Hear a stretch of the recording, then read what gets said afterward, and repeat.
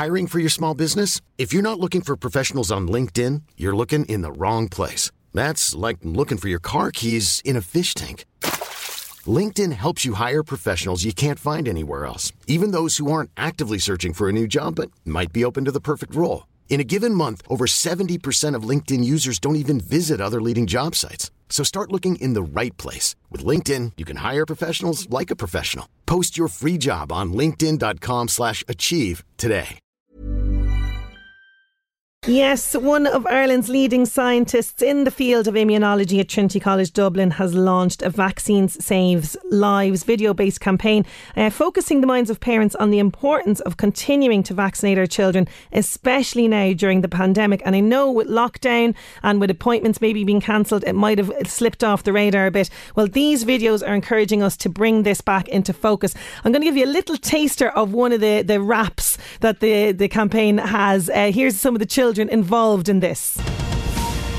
We've seen this pandemic devastate nations while we're waiting for a vaccination. But as parents, we have power in our hands right now to protect our children from other diseases around. Okay, look, let us take over from here. Because we can say it a bit better than that. The world's been gripped by a COVID pandemic. We're working together so we don't spread it. To find a vaccine is the scientist mission. While we wash our hands and keep our distance. Still there are other germs on the scene, but we can stop those with other vaccines. For diseases like measles, meningitis, mumps, hepatitis, come on, we can fight this. Hey! We can fight lots of diseases, so get your shots to defeat them. Protect the population, everybody keep vaccinated. Oh, I love it. You're going to be singing this all day, I promise you that. Joining me now to tell us more about this is Dr. Rachel McLaughlin from County Meath. She's a professor in immunology at Trinity College who produced the video series. And we also have our wonderful parenting expert Laura Erskine from the Baby Doc Club, who've done some research into vaccination and parents' opinion of this. How are you doing, ladies? Hi Sinead, how are you? I'm good. Rachel, I'll go to you first. I'm going to be singing this, by the way, for the day. This rap video is absolutely fantastic. But tell me, first of all, you have a really impressive career to date. You've worked on groundbreaking scientific findings in the development of a vaccine for the deadly MRSI infection. Tell me more about your work that you do in immunology. Yeah, so as you said, Sinead, I'm an immunologist and my research lab in Trinity College is focused on the development of new vaccines, and in particular we're interested in trying to help the development of a vaccine to protect against MRSA. So people might be more familiar with that as one of the hospital superbugs. And as an immunologist, you study the immune system. And with a vaccine, what you want a vaccine to do is to help your immune system recognise and respond when it sees an infection. So before you can do that, you have to understand in detail how your immune system responds to these type of infections. And that's kind of the focus of the work that we're doing in Trinity. And so that was the motivation for me then to develop the campaign that we launched this week on vaccination.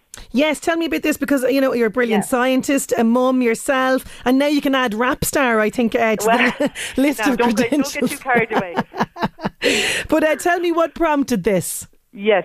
So for me, obviously, given my background, the decision to get my own children vaccinated was always a very straightforward one. But earlier this year, I found myself in the situation where I was due to take my youngest daughter, Avril, for her scheduled vaccinations during the height of the COVID lockdown. Yeah. And even I had to stop and think, is it okay to take her to the GP at the moment? Are these vaccine appointments still going to go ahead?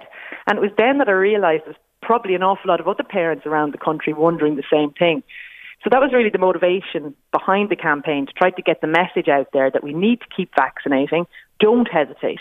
Your baby's immunisations are so important, and all the appointments are going ahead as normal. So you should try and make sure to keep those appointments.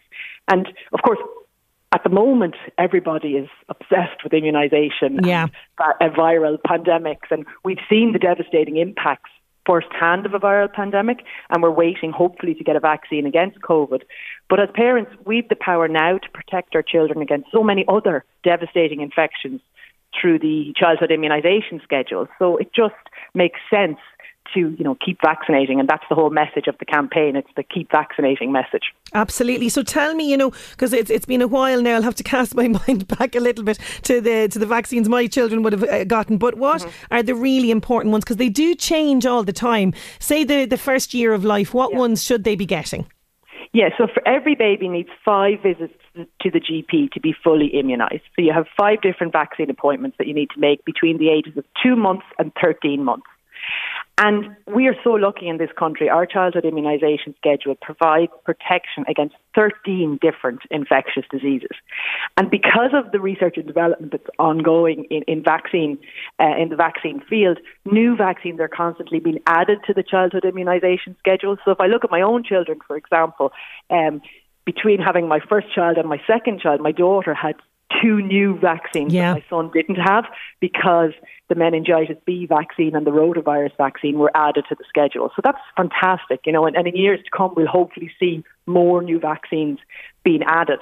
The HSE pushes out that message that there's 5 appointments that you need to make. And if anyone's listening and they haven't made their appointments, or those appointments have slipped through the cracks because of everything that's been going on at the moment, that's not a problem. You can just get in touch with your GP, and it's never too late to catch up on them. Oh, fantastic. That's really important as well. And in terms of the risks involved, if we continue to kind of just forget about these or, let them slip off the radar, what are the risks here?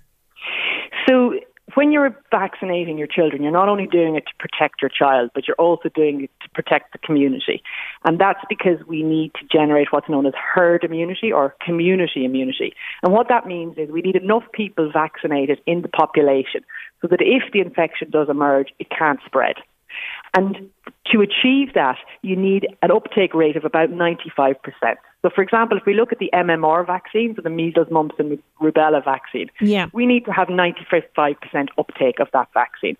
But the latest data from 2019 suggests that the uptake rates of MMR are only at 89%. Okay. So, people need to take this seriously. It's important that these vaccines are taken. As I just repeating myself there, it's not just your own child you're protecting. You're protecting others in the community too, because there is a small number of people who can't get vaccinated. So very young babies are not vaccinated, and people with certain illnesses might not be able to be vaccinated. So we have to do our bit as a community to make sure we keep these diseases out to protect those. Absolutely. And what about children who've started school and may not have had the opportunity to get the necessary immunisations? Because I remember you used to get a booster before going to school. Has that changed, or what's the situation there?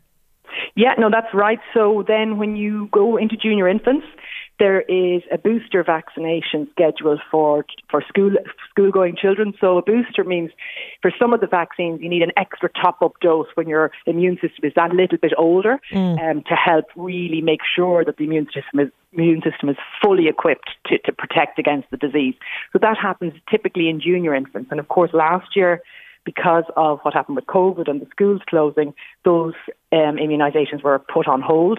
But they're now being rolled out again in the schools. So they have started again in schools. And the children who missed them last year will be getting them this year. So the great thing there is you don't even have to worry about taking your child to the surgery. They're provided in the school. The nurses come out to the schools to do them. That's fantastic. Yeah, that's another new change that I wasn't aware about. I'm going to bring Laura in here. Laura, how are you doing?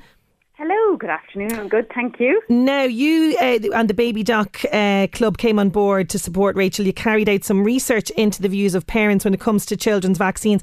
Tell me about the main findings, because I think you guys might have been surprised by a lot of this. Yes, well, I mean, the good news is that 95% of parents feel that the immunisation schedule for children is necessary in the fight to protect them and the community against these harmful diseases. So people are largely pro-vaccine, which is good. Yeah. However, just 60%, that's like nearly 2/3 of pregnant mothers and mums of newborn babies, did not feel well informed about the immunisation programme. And I guess that's because it's such an overwhelming time when you have when you're pregnant and when you bring baby home for the first time. I suppose when you're pregnant, you're just concerned about all of the scans and that baby is developing normally, and you're concerned about the birth. And then thereafter, your public health nurse comes to visit you in those first few days at home, and she keeps an eye on you, and she does the vitamin K injection and, the heel prick, all of that. And she'll give you a brochure at that time which details the childhood immunisation programme and all of the visits that you must make with your GP at the different intervals from 2, 4, 6, 12 and 13 months. And in that document, it also goes into the details of each of the illnesses that sorry, I can't even say the word, that you're vaccinating your child against. That was me earlier, don't worry. And, you know, at that time, you're sleep deprived, your milk might be coming in if you're breastfeeding, you know, you're coming to grips with having a new little person at home who is your whole world, and you're also recovering from a birth.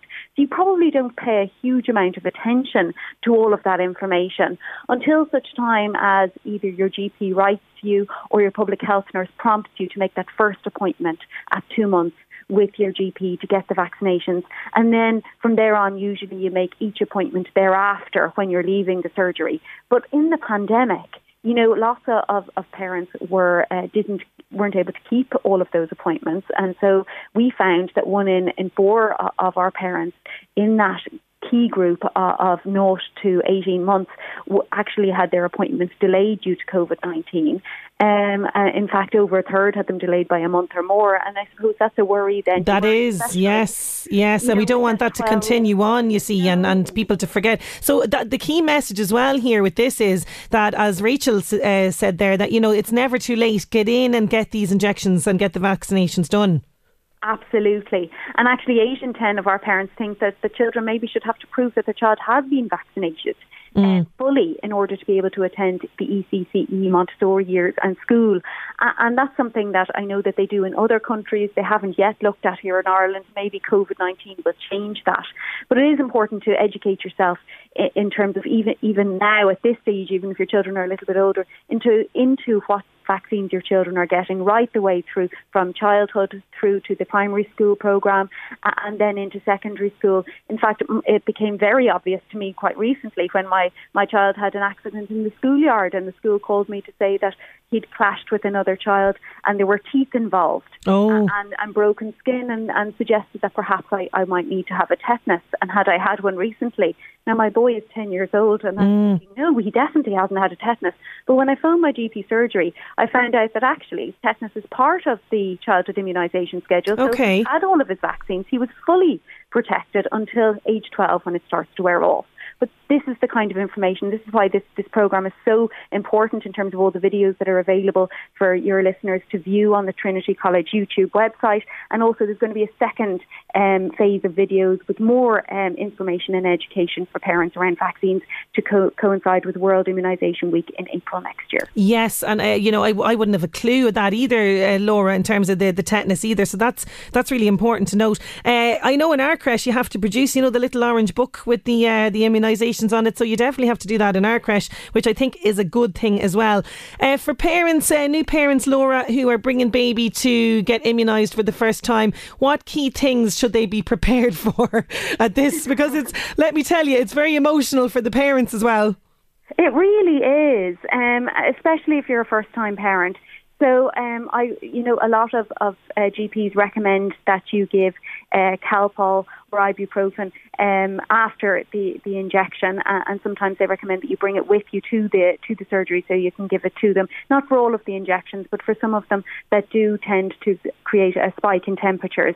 I suppose, bring clothes that you can quickly take on and off. Yes. Tights aren't a good idea for the girls.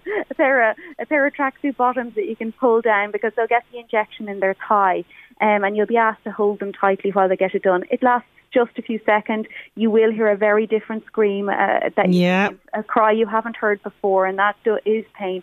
But that short-term pain really is worth it in the long run when you think of all the diseases that you're vaccinating your children against. Absolutely. And Rachel, just to bring you back in on this, what key message would you like parents to take away from this? Yeah, so I think, as Laura points out there, as a new parent, you're bombarded with so much information, and this is quite personal for me, because I realised that when I became a parent. You know, I went in, I would have thought I knew everything there was to know about vaccination, and I'm very pro-vaccination. I give lectures on vaccines in university, etc., etc. But then I was on the other side of the fence, and I was a parent, I was a new parent, and the little vaccine booklet within the pile of information that the public health nurse gave me. And I realised I don't have the capacity to read that at the moment. I haven't slept in days.